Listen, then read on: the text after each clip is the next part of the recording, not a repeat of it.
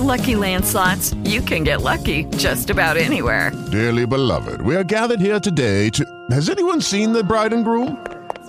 Sorry, we're here. We were getting lucky in the limo and we lost track of time. No, Lucky Land Casino, with cash prizes that add up quicker than a guest registry.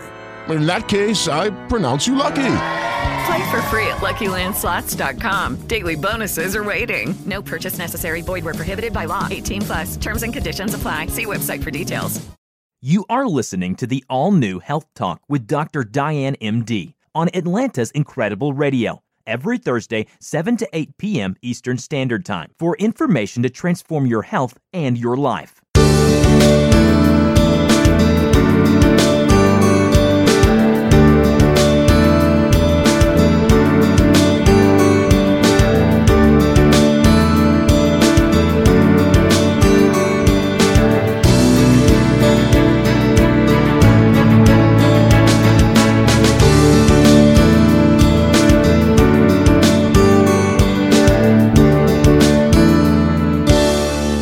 So welcome again to Health Talk with Dr. Diane. I'm so excited today.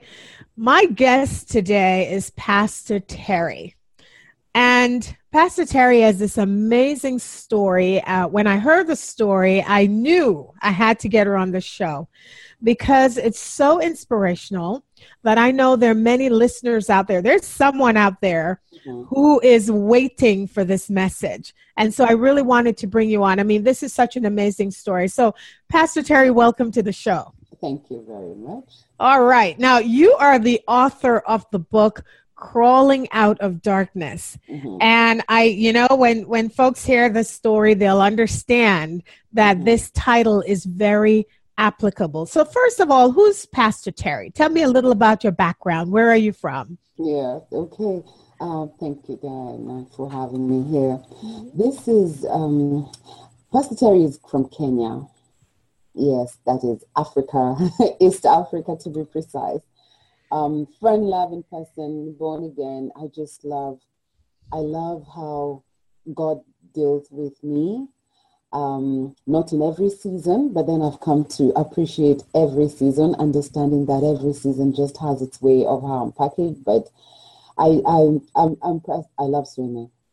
Okay, all right. Now you mentioned you were born again, so this was from a young age, or was it an older as you were older? When did you become born again? Actually, from a young age. Okay. I mean, I just kept serving the Lord. You would always find me in church, so I'm a churchy person. You're a churchy person. Okay. Yeah. All right. Now, even so, as a young kid, what was life like? Life was normal, or were there challenges? Oh no, life was very normal. Grew up in a very home-loving, environment. My parents, Christians from a very young age, and so I grew up in a very stable home, so to speak. Normal challenges, normal sibling fights, really nothing quite out of the ordinary, but I was a sickling as well. So, but nothing was really out there that was not, like any other. Okay. All right. So pretty normal, happy childhood. Now, the events of this book took place in what year? 2004. Okay. Yeah. So in 2004, you were about to get married. Yes. And tell us what happened that changed your life. Okay. So I'm excited early in the morning. It's my wedding day, and as a girl, you're waiting for this day for a very long time. So finally it is here. I'm pretty excited. I just completed my Bible and theology, going to school. So early in the morning, I realized that I had part of the clothes of my fiancé, and I needed to, he needed to get them. So I called him on the phone and we talk, and he says, "Oh, no problem. You'll get to church and you'll have this clothes." But one of my friends had spent the night, so I give her this clothes because, she's going to get there before me. Problem is, she was not very conversant with where we were staying, so she needed to get to the bus stop because she was not driving. So I decided to escort her. This was about 4:45 in the morning. So I escort her to the bus stop, and she gets in the bus, And as I'm coming on my way back home, there's a car parked in front of me. There is a guy sitting on the bonnet. I'm not thinking much about it. I'm just humming my happy tunes. And boom, this is the guy, just grabs me, and stashes something in my mouth, throws me in the back seat. And how far is this from home? Because I know you walked your friend to the bus stop, but yes, how far from home? This is about 10 minutes. Okay. It's not far. It's not far at all. And as far as you know, is the area generally safe? Very. Okay. Very safe. So this is really unusual then. Very, and it's just so unusual. I'm not prepared. I mean, of course, nobody's ever prepared for such kind of a thing, but I'm just left wondering what's going on. But quickly, I am thrown in the back of the seat. And blows, I was being hit left, right, and center. I got to realize there were 4 people in the car. That was that was the driver, the co-driver, myself, and the guy who was with me at the back seat. And the co-driver is kneeling on his seat. He's just punching me. He's just punching me continuously with this guy at the back. And the driver is driving so fast. And I'm again, if someone has never been through anything like this, I'm just wondering, you're thrown in the back of the car. You realize there are 3 other people in the car. What's going through your mind at this point? I can't even explain. There was just, you see, I was yanked from the happy emotion. So my mind is still stuck at that. There's a part that is telling me this is a surprise. But then when the blows started landing on my face and everywhere, I realized, wait, this is not a surprise. And then my question is, what do you want? Going on. So before long, that's when one of them just said, you have to cooperate or you'll die. And I'm asking, what? So I pushed the thing from my mouth and I see it's pieces of cloth. And so they had it's my wedding day. I'm just confirming. So they had put like cloth in your mouth to kind of stop you from making noise, right? Okay. Exactly. Okay. Exactly. Right. Yeah. So I managed to say, it's my wedding day. And one of them just laughed really loud and said, "Come to our wedding day," and put the cloth back in my mouth. I'm just in shock because I still haven't comprehended what is going on. When he is done, the co-driver comes and he as well does the same thing, just goes in. And when he is done, the car stops for a bit. Okay. So I'm only going to recap because there was a point there where the connection, probably the internet connection, made it so that the speech was distorted. So I wanted to make sure that our listeners heard what you said. So basically, when you were in the back with one guy and he raped you. Yes. And then the co-driver, the passenger, the front seat passenger came back. So the car was still driving and he also took turn to do the same, correct? Yes. Okay. Oh, wow. Oh, wow. Yeah. So then now the driver. Then now the driver came behind, and I think that's the only time where the car stopped. So the driver now came behind, and now he decided to be different. He removed the cloth from my mouth and opened up his manhood and, open up his zipper and put his manhood in my mouth. And I tell you, I was just feeling, I'm gone. I just felt, I can't do this. And one time, I remember I'd watched Oprah one time show, and she talked about how you can, protect yourself, how you can be safe and things like that. And that just crossed my mind at that time. I said, I'm going to bite this man because I know I'm going to die given the blood that was there and the smell that I had. And I just knew, because I'm going to die, I will bite this man so that he doesn't do this to any other woman. So I take a bite, and he just gave out to a scream. He really screamed so loud. And I do not know, from the 3, somebody stabbed me in my stomach. God. Oh my goodness. The fire was opened and I was thrown out.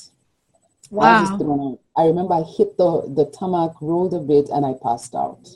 You know what's amazing, and again, for any of our listeners and viewers who are just joining us, you're listening to Health Talk with Dr. Diane MD, and my guest today is Pastor Terry Gobanga, and she is the author of the book Crawling Out of Darkness, and we're talking about her experience back in 2004, where on her wedding day of all days, she was heading back home after taking a friend to the bus stop, heading back home early in the morning, and was attacked where someone pulled her in the back of a car, and as she mentioned, she was raped by two of the people in the car, and the third one attempted.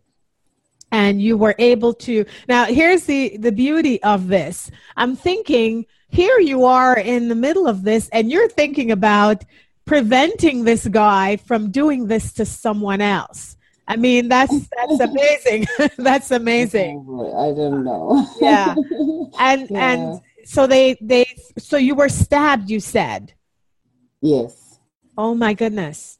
Oh my goodness. Yes. So stabbed and thrown out of this moving vehicle. And so this is just, hearsay. Later on, I get to know that a small child saw me being thrown out of the car. And she's the one who actually went on to call the grandmother. She was staying with the grandmother, and the grandmother came and started screaming. And so people came out of their houses, and they were able to see this girl. So remember, I was abducted at about 5:45 in the morning, and I was found at 12:30 in the afternoon. Wow! So this was several hours of this terrible ordeal. Exactly. How far from home were you dropped off? Those are miles and miles away. Okay. Miles away. Yes. Yeah. So when the police came and the villagers, they just could not get a pulse. So everybody believed that I was dead, and they wrapped me in the dead man's blanket. In Kenya we have something before the body bag. We have, you get wrapped in sort of a blanket, and then they put you in the back of the car as they're taking you to the mortuary. But here is Terry. I cough because I'm alive, and hey, she's alive. What? So they change now. They're going to the national, national hospital, which is. So instead of the mortuary, they're taking you now to the hospital. Exactly. I'm curious. Did at any point, while all of this was going on, after you were dropped off and they were trying to figure out what to do with you, where to take you, were you aware of any of this? Was it something like you were aware but you couldn't respond, or were you not aware of what was going on?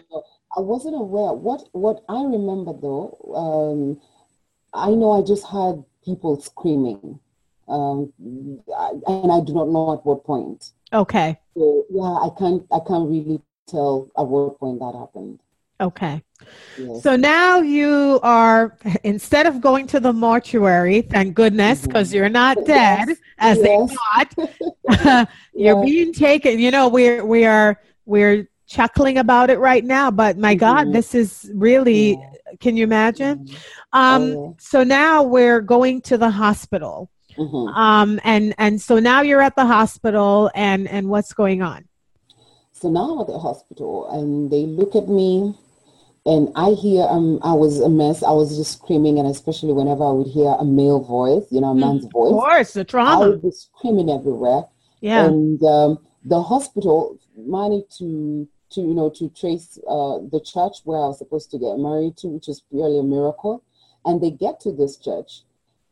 This is All Saints Cathedral back in Kenya. They get to this church, and they get the reverend there, and they ask, "Are you missing a bride?" Remember, people in church, they've had to pull down my decor to give room for the second wedding, which was coming in, because now the bride is missing. Nobody knows where the bride is. What were they thinking? Because, I mean, I'm thinking about that now. If you're at a church waiting for the bride to show up, and the bride doesn't show up, I mean, what were they thinking? People thought, cold feet, maybe I changed my mind. Those who did not know that my fiancé was inside waiting for me thought maybe we eloped, I mean, there were all sorts of accusations, allegations. People just did not understand what was happening. Back at home, everybody was just so scared. Celebrations had died down. People were sent out. Could you go look for her? My friend Judy was in a lot of trouble. Where is she? You were the one who left with her. Where did you take her? Everybody was just at her. And I felt really sad for her later on, of course, because at that time I did not know much. But yeah, so when he gets to church and they say, could you come? And the reverend goes to the hospital and is able to say, hey, this is Terry. Goes back to church, picks my fiance, they call back home. So everybody meets at the hospital. And problem is the member of, our fourth estate was also present. I do not know how that linked to them, but the media was also there to take my story. And I want to tell you, Dr. Dan, I felt so bad. You know, when you're so down, the last thing you want is for people to publicize what has happened to you. And I felt really, really broken at that time, for my story to be out there, because at night I was part of the news, the bride who was raped. In the morning, I was in the newspaper, the bride who was raped, and I felt, God, where are you? I'm curious about this because in some cultures, when rape occurs, they even will look at the woman, the victim, and will blame them. Did you experience that, or was it entirely a supportive thing for you? No, I really experienced it. The question was, hello? Yes, I'm here. So the question was, in some cultures with rape, they do blame the victim, the woman. So during that time, did you experience any kind of blaming, or was people just simply supportive of you? No, I did receive quite a bit of support from my family, but the question was, why did you go? Where, as a bride? How would you leave the house in the morning? And yes, it is not it doesn't happen. I actually had to escort Judy because, my best mate said, I can't take her to the bar stop. My work is to ensure that you have a proper breakfast, so I'm not leaving. So really, it was one of those things that just doesn't really happen to brides. You don't leave the house in the morning. And that was something that haunted me for a long time. People kept throwing that on my face. That why, how do you leave the house in the morning? You're the bride, like you brought this to yourself. Definitely I was on the receiving end as well. Like, how could you? Why did you? So those are some of the things that I had to fight with. And you mentioned that you were inundated, in the morning, they would talk about it, and at night they would talk about it. So this was a lot. What were you when you were by yourself, and especially someone who's a person of faith? What were you going through? I mean, were you questioning God? Were you saying, why me? How were you handling this? Oh my God. I oscillated between, I was a cocktail of emotions, 1 minute I would be able to really, thank God and say, I really thank God for life. I didn't die through it all. I really thank God that, I'm alive. Well, there were bad news that was there, for example, where I was stabbed. The doctor said it went deep and it ruptured my womb. My womb was ruptured in the process. So I was told I will not be able to carry children. And so some of the things, as I'm saying, a cocktail of emotions. So 1 minute I'm saying, thank you, God, that I did not die. The next minute I'm asking God, really, like, why did this even have to happen? Okay, why did it even happen to happen on my wedding day? Well, there's no day that is better. But why did it have to happen on my wedding day? Then I get from there and I said, but God, now, why am I alive and I will never be able to have children? So I was a mixture of everything, and a woman of faith, born again, a pastor by then as well. But I really still did struggle.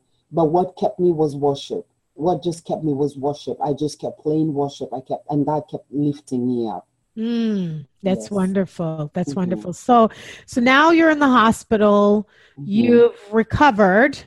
Yes. How long did this recovery period take?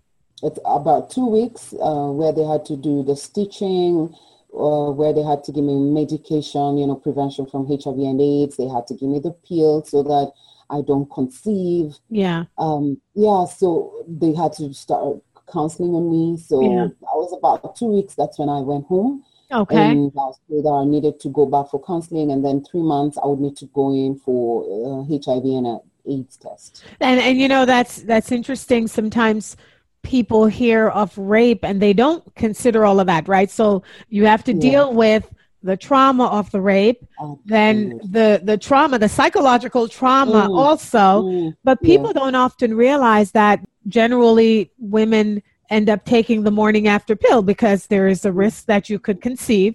And then there is HIV. So you end up taking the antiretroviral to prevent. And then months later, you're still expected to, you know, it doesn't end. It doesn't end. Right. And so it's more or less like a constant reminder that, hey, this is what happened to you. So you try to, and of course, don't forget the police aspect of it, because they're also trying to get evidence. Yes. Who did this, you know, so they kept calling me to the police station.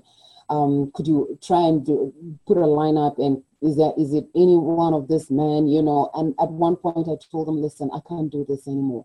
The more I try to keep moving, and the minute I get that phone call to go to the police station, I'll go to the police station and my heart is just pumping out on myself, because I'm thinking, am I going to see either of them today? Is it going to be today? So it would take a lot of emotions, reminds me of that day. I have to replay that in my mind and, you know, look keenly at this man. Is it any of you?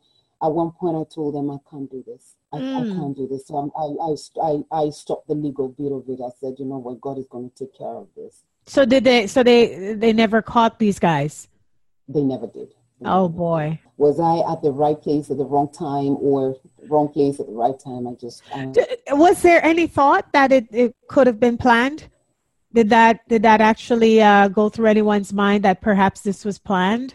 Oh my God, it went through a lot of people's mind. They blamed everybody. They blamed especially Judy, my friend that I escorted. Oh, okay. Everything. Are you sure you did not plan this? Are you sure you're not jealous of her? Are you sure? Are you sure? So there was a lot of that. Okay. How is Judy today? She's fine. Okay. Oh, she's fine. I thank God for restoring our relationship, because at one point we drifted with everything that everybody was talking about. But I came out to defend her strongly. Okay.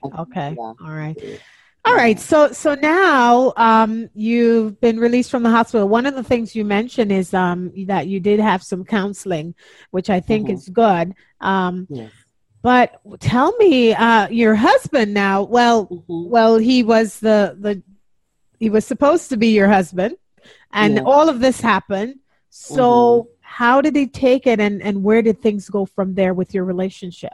He was amazing. He was super supportive. He wanted to marry me regardless. He actually came with my wedding gown on that very day. Oh, wow. He wanted to marry me. Yes, he was such a gentleman. And, you know, we just went on like he was with me every counseling session, unless he was asked to step out. He was there all through. And he kept telling me, I want to marry you. You know, I want to marry you. And I kept telling him, just wait, because I was in a state, my mind was not functioning very well. I needed to understand. I needed to get what was happening to me. I needed God. I felt there was a need for God to explain why he allowed this to happen to me. So I was not in a very good space. So I told him, just wait. So up until when we got to 6 months and it was really confirmed that I was negative, I was very ignorant about HIV and AIDS then. Once it was confirmed that I was negative, I was very excited, and I told him, now we can get married. Okay. Yeah, so we started organizing for what I call my second wedding. Okay. And so you guys did actually get married? We actually did get married. God gave us a free wedding, totally free wedding. You know, the media that took my story and put it out there, somebody read my story and got in touch and said, hey, I want to help. A lady called Veep said, I want to help. I want to give you a free wedding. And so I was given a free wedding. That's wonderful. Yeah, Wonderful. Yeah. So we did get married. Went for a honeymoon, came back. That was 29 days later. We came back and we were staying at a very, very cold place. And my husband thought, hey, I want to make sure that you're warm. I don't want my bride to be cold even one more time. So he went and bought a charcoal burner. Okay. Yeah, so that's what we had in our bedroom. It was making the room warm and nice. Mm-hmm. But when we went to the bedroom, he actually removed it outside, so that we are okay in the night. But it was a very, very cold night still. In as much as the room was warm, I was still very cold. And I remember telling him this. So what happened after that was, I think I just passed out. Coming to, I would call him. At times he would respond. At times he would not respond. None of us knew what was going on at the time. We just could not understand why. We didn't have the strength to stand up, but we were talking. I remember telling him, "Oh my, we need to pray," and we were praying. Nothing was happening. Kept saying, "We need." I told him, "You need to say, we shall live and not die in Jesus' name," and he kept saying that, and I kept saying that. He couldn't say that. He kept saying, "Jesus, Jesus."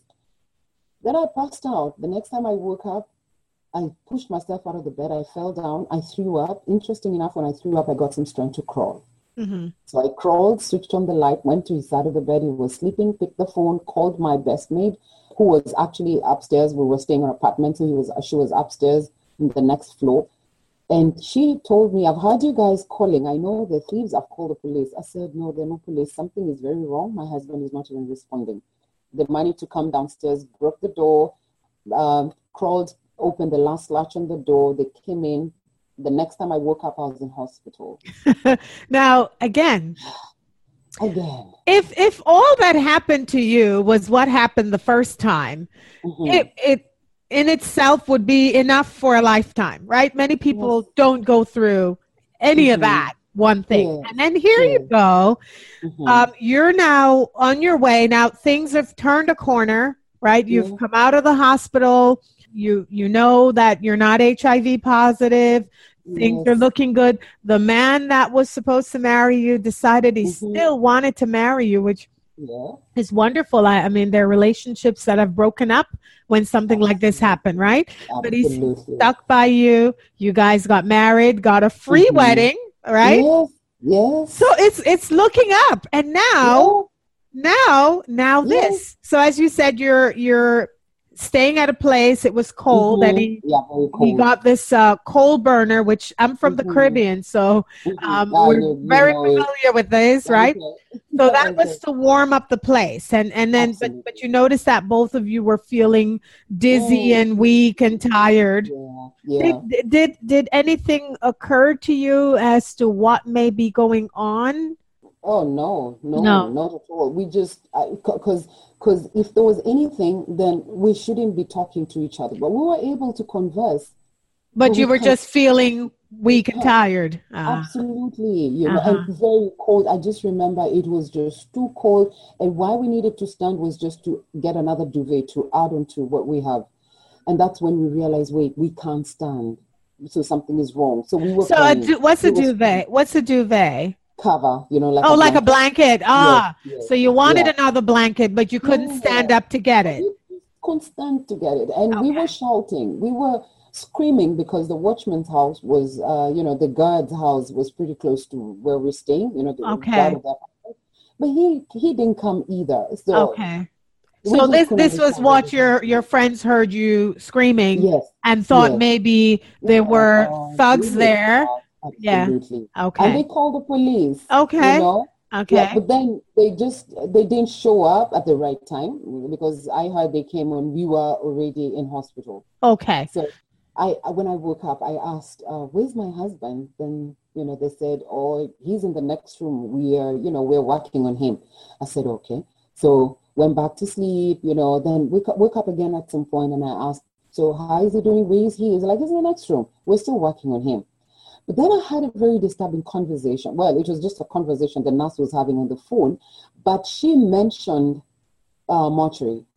And for me, something just jumped in my spirit. I thought, did she mention mortuary? So I started calling out frantically. And I said, "I want to see the doctor. I want to see the doctor. I don't want to talk to you. I want to see the doctor." So the doctor was brought in. And I remember him just, moving the curtain around my bed. And I said, "Listen, where's my husband?" And, he's in the next room. I said, "Listen, I've gone through enough. I want you to tell me the truth. And I just want one word from you. Don't tell me any other thing. Just one word, alive or dead." And I remember the doctor just looked at me and said, "I'm sorry, man. He didn't make it." Oh, wow. So this is a month after your wedding. 29 days. Oh my goodness. Oh my goodness. Yes. Oh my goodness. I could not believe it. I'm telling you, doctor, I just laughed. I laughed really loud. And I asked him, listen, are you born again? And he said, yes. I said, good for you. Get up. We have to go pray for him because that's not how God does things. And I was pulling all these machines that were attached to me because I'm getting up. I have to pray for him. God doesn't do things like that. He should give you a break, you know. I thought. And as I'm trying to pull this thing off, the doctor just slaps me, and you know. And later on, I get to understand I'm running in shock. Because you were probably so hysterical, and that was his way. And he just needed to get me to get understand you back. Your body cannot shut down on me. You have to understand this, and slaps. And let me tell you, oh my God, the news got home. It crushed me. Pain, I cannot explain. Pain to your fingernails. I was lost for words. I was at that place. I just needed to see him for me to believe. And they refused for me to see him. They said, no, he is gone. And you know, you put me, you know, pinning me back in bed, trying to give me this, you know, injecting me. So sedate you a little bit. Yeah. Listen, and I'm talking about people who are pretty religious. At this point, maybe saying, you know, I'm done with this religious thing because I'm serving God, and look at all this test that I'm having. Yeah. At any point, did that cross your mind, or did that pull you closer to your faith? No. At that point, none of that happened. I did not draw away. I did not get closer to God. At that point, I was just confused. Okay. I just knew somebody will come and give me a different news. I just waited. I mean, I was told my brother is on his way. I was just waiting. Somebody needs to tell me something different. Something is wrong. Definitely, he is not dead. So when my brother came, and my brother confirmed and said, you know, Terry, hey, this is what has happened. I was like, no, don't take him to the morgue because he's going to freeze up. So I don't want him to freeze up. We have to pray. You know, and my brother was shaking me and telling me, Terry, you have to accept this. And he's holding me. I said, no, you know, I discharged myself from hospital, actually, because I just didn't see why nobody's allowing me to go pray for him because he's going to wake up. You know, I was in great denial. Oh, boy. So when we get home and people are crying, and my in-laws, part of my in-laws come over crying. And the thing is, I've killed their son. So that was the angle that people took. Yes. Oh no! I was like, oh my God, what? So instead of being a mourning wife, I was, you know, the murderer. You know, the wife who did something to the husband, and I was so broken. I can't even begin to explain how broken I was because I'm here mourning, and you're telling me that I did what? You know, so we moved past that, and now we're organizing for this funeral. And now during that time, I am so confused. There's so many people coming in, and I remember the church service where the few days ago I was in my white dress, and he was waiting for me right in front at the altar. And now a few days later, it's still me, not in white but in black, and he's not waiting me at the front, but we are wheeling him in the casket right before me, and that broke me. That really, really did break me. So we go home and we do all the burial rites and everything, and we come back to this capital city, and I'm asking myself, now that is where I was able to confront my faith. Now at this point, because now I'm all by myself. No people are not coming in, and I really isolated myself. That's the point where I was asking myself and questioning my faith. In fact, I dare say that is the time I asked myself, God, are you really there? Or do I just worship, you know, in the air? And are you really there? Could you actually sit and watch me go through all this? Are you serious? And at that time, I was looking at the birds chirping. I remember this day at the balcony, sitting at the balcony, and I was asking God this question. And that's when now God was, well, you know, I felt the Spirit of God telling me, you need to go to church and sing. And I asked myself, wait, you can't come and tell me to go sing, and you've not even explained to me what was happening. And I get to realize that even as believers, that's where we go wrong. We refuse to move until you have an explanation of some sort why God allowed something to happen. But, you know, he owes you no explanation, and everything happens for a reason. So, yeah. So anyway, obedience is better than sacrifice. I actually went to church, sang, and immediately that happened, I realized that there was some form of healing because I was able to face, you know, everything that I thought I wouldn't be able to face. I was able to face people. And that was just the beginning of healing. Baby steps, but it was something. That's wonderful. And you do have a point. You know, I'm a big proponent of getting counseling and support when you're struggling through things, but also taking action, because that sitting back and waiting, sometimes just getting yourself up to take action will certainly make things start falling together, you know, coming together. Fact, I normally say, don't dwell, deal. I like it. I like it. Yep. Just deal. Deal with the issue. Yeah. You have to deal with the issue. Yes, absolutely. Yeah. Now, and again, for our listeners who are just joining us, I'm having this amazing conversation with Pastor Terry Gobanga. Her book is called Crawling Out of Darkness. And my goodness, you've been through so much more than many people, enough for many lifetimes, okay? So tell me that now after this, after having gone through rape, having gone through, and you were stabbed, right? Having gone through the death of your husband in a short time after getting married, 29 days. Please tell me things turned around for you. Yes. So I'm going about my business. I have said it out loud. I'm never going to get married, and never. And I laugh about this, and I tell people, hey, where you put a full stop, just go back and put a comma. All right. Your life, leave the full stop where it is. If it's God's law, put a comma, allow the Lord to continue writing the rest of the chapters of your story, because it's not over until he says it's over. So I, you know, several people started coming my way. Well, first I was really shunned, and they called me cuss. They called me all sorts of names. And as I said, when I went to church, you know, something just leaped in me. Life was back in me. Faith comes by hearing, and hearing the word of God. So whatever else you're hearing, whatever you expose yourself to hearing, that is what is going to build you or break you. I'm curious. So during this time, by the way, you're a pastor. So were you preaching in church and all of that? People were coming and listening to you and all of that. Yeah, preaching. And I remember even some pastors went to my senior pastor and told him, you have to do away with this one. You know, she cannot be in your team, given everything that she's going through. She's not going to bring a good name to your church. And that really broke me, because as believers, we're supposed to hold up each other. Support each other. Yeah. So that really broke me. So anyway, I went about, I mean, as I said, I kept encouraging myself, realizing you cannot dwell. I keep encouraging people. If you decide not to move on, 10 years later, the day you decide to start, you will start from where you left. So it doesn't help. Yes. So, you know, I picked myself up, and now people started coming my way. You know, when you have positive energy, it attracts positive things. Yep. Absolutely. That is true. And so pick myself up and continue working. And so some men started being interested. Hey, how you doing? And things like that. But I wasn't there. So, but then there's one man who really just stood out, and he just kept calling me, and you know, he would tell me, and we would be talking for about 3 hours. I'm talking about my late husband. That's all I used to do. I'm just, I miss him. I'm crying all the time. But one time he did not call me, and I was very upset. And I remember my mother asking me, why are you upset? You know, why are you upset?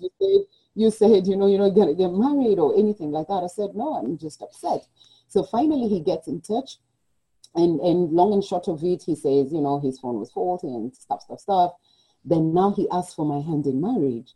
And I tell him, wait, you know about my story? Could you go buy, there's a magazine that has written my story. Could you go buy it and you know, say, read it and make sure that you want to marry me? So he does exactly that. He comes back and says, I want to marry you. I said, listen, I can't give you children. I know you African men. I won't be able to give you children, you know, given the stab. And he looks at me, he says, children are a gift from God. If we get them, amen. If we do not, that means I will have more time to love you. I thought, that was my goodness, amazing. I know. what line is that using me? I don't think I've heard that one before. That's awesome. I know. I said, what now? What? Did you just say you'll have more time to love me? I said, okay, whatever. So anyway, I tell him, okay, I'm going to get married to you. So he goes home. He travels home to tell the parents about this amazing woman he's met. And, everybody's excited. Tell us more about her. She's born again. Oh, yes. Tell us more about her. She's a pastor. Oh, even better. So tell us more about her. She was raped. Like, what do you mean she was raped? Yes, on her wedding day. Wedding day? She's married. She was married. The husband died. Whoa. What? Like, what do you even mean? So the mother was just quiet. The father was not amused one bit, not even the slightest. It's like, okay, listen, is it not obvious something is wrong here? Can't you see it? You wouldn't even survive in this one. Can't you see? Just definitely, cause something is very wrong. I wouldn't even come for the wedding if you push on with this. And he told them, listen, I only came in a very respectful way. I only came to inform you. I didn't come to consult. Oh, wow. Okay. All right. So he came back and he told me about it. And oh my God, are you sure you want to marry me? I said, yes, I want to marry you. I have my heaven is backing me. I want to marry you. So we started organizing for what I call my third wedding. Yes. So nobody gave us a free wedding this time, but people just came, really, really supported us. And we had our wedding. Beautiful, beautiful, beautiful day. 1 year later, I get sick. I go to hospital and they tell me you've conceived. Wow. I was elated.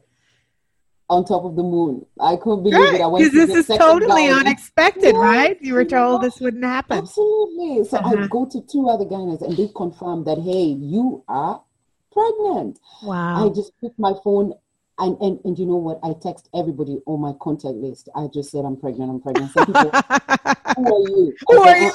I'm pregnant. Like, you don't worry about who I am. I'm pregnant. Yeah, I'm pregnant. That's the thing. Yeah, so it was a very tough pregnancy, I must say. But I remember 48 hours later, I was in church that Sunday. Wow. Dress. Wow. Yeah. And it didn't end there. You ended up having a second child. Absolutely. So now there are two. So our first one is called Tehil. Our second one is called Toda. Both of them Beautiful.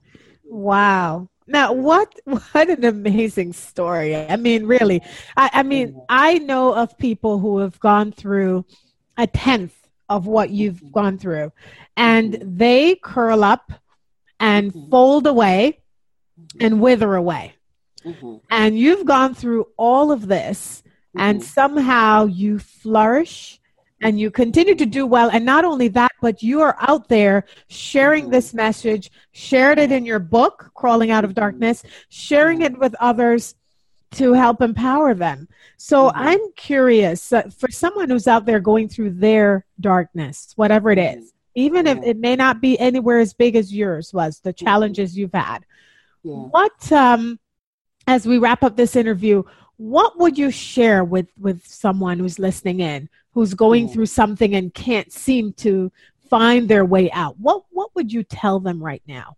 I know that people have different seasons in their lives, but I would just want to encourage somebody out there that's why they're called seasons, because there is absolutely no one season that comes to stay. Comes and goes. But then the attitude also matters. So whenever life hits you hard, I keep reminding people, and I want to remind our viewers that, listen, you do not practice for it. It's only acrobats who practice, they practice for their art, but you did not practice for it. And so, yes, you're allowed to be hit down and hit down really hard. But what is of importance is for you to pick yourself up from that position. You cannot stay down there because you were not born to be down there. You were born to flourish. Arise and shine. It's not just arise. After you arise, you need to shine.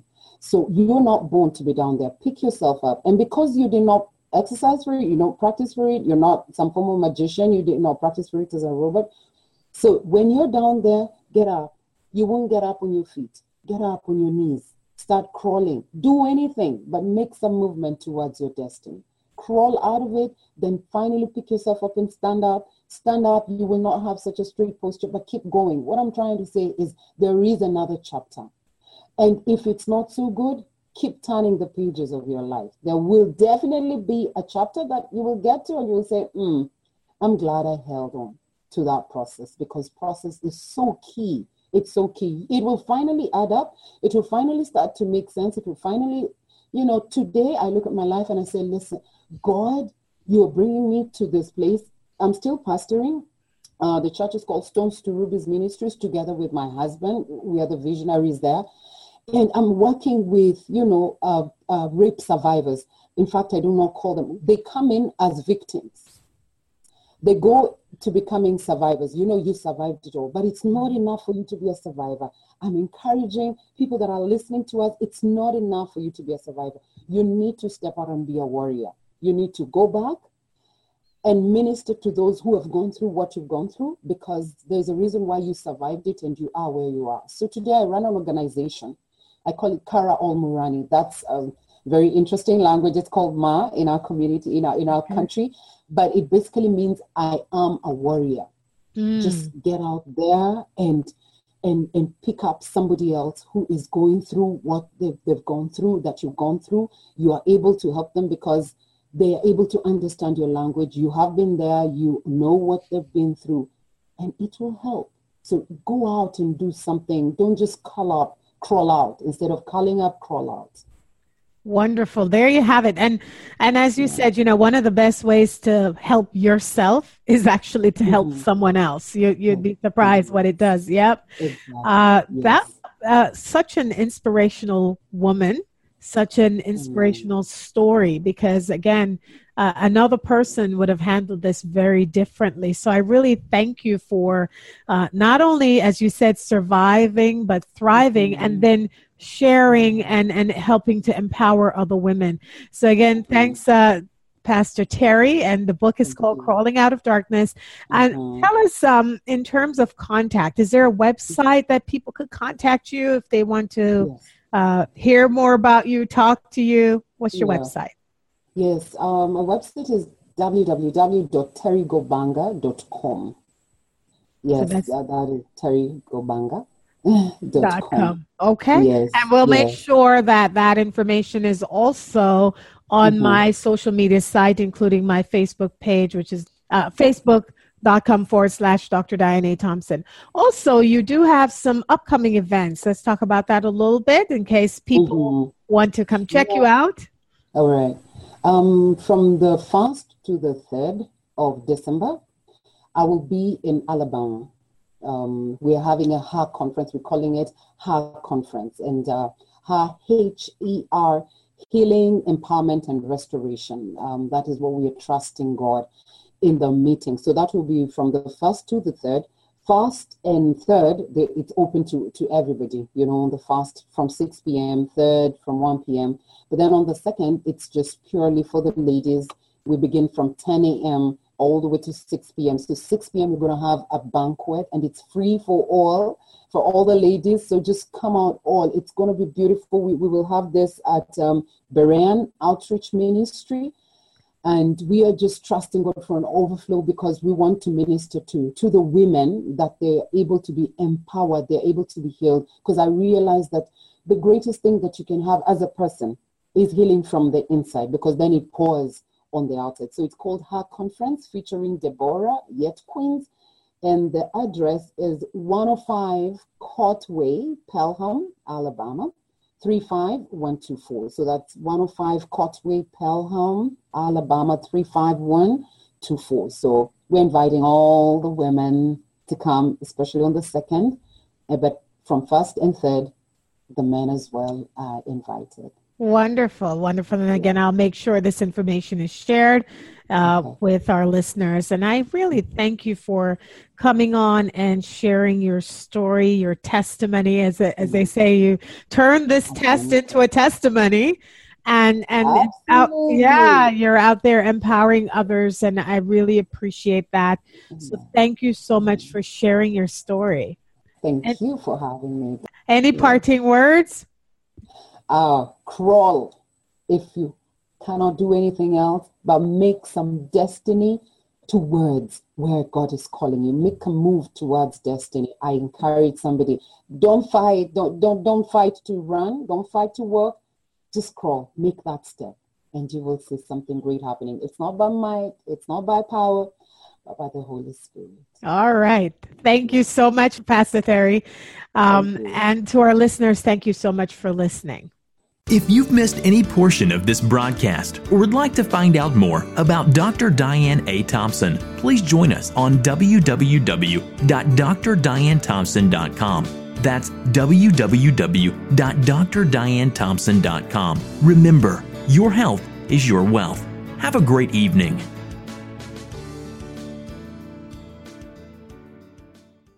With Lucky Land Slots, you can get lucky just about anywhere. Dearly beloved, we are gathered here today to... Has anyone seen the bride and groom? Sorry, we're here. We were getting lucky in the limo and we lost track of time. No, Lucky Land Casino, with cash prizes that add up quicker than a guest registry. In that case, I pronounce you lucky. Play for free at LuckyLandSlots.com. Daily bonuses are waiting. No purchase necessary. Void where prohibited by law. 18+. Terms and conditions apply. See website for details.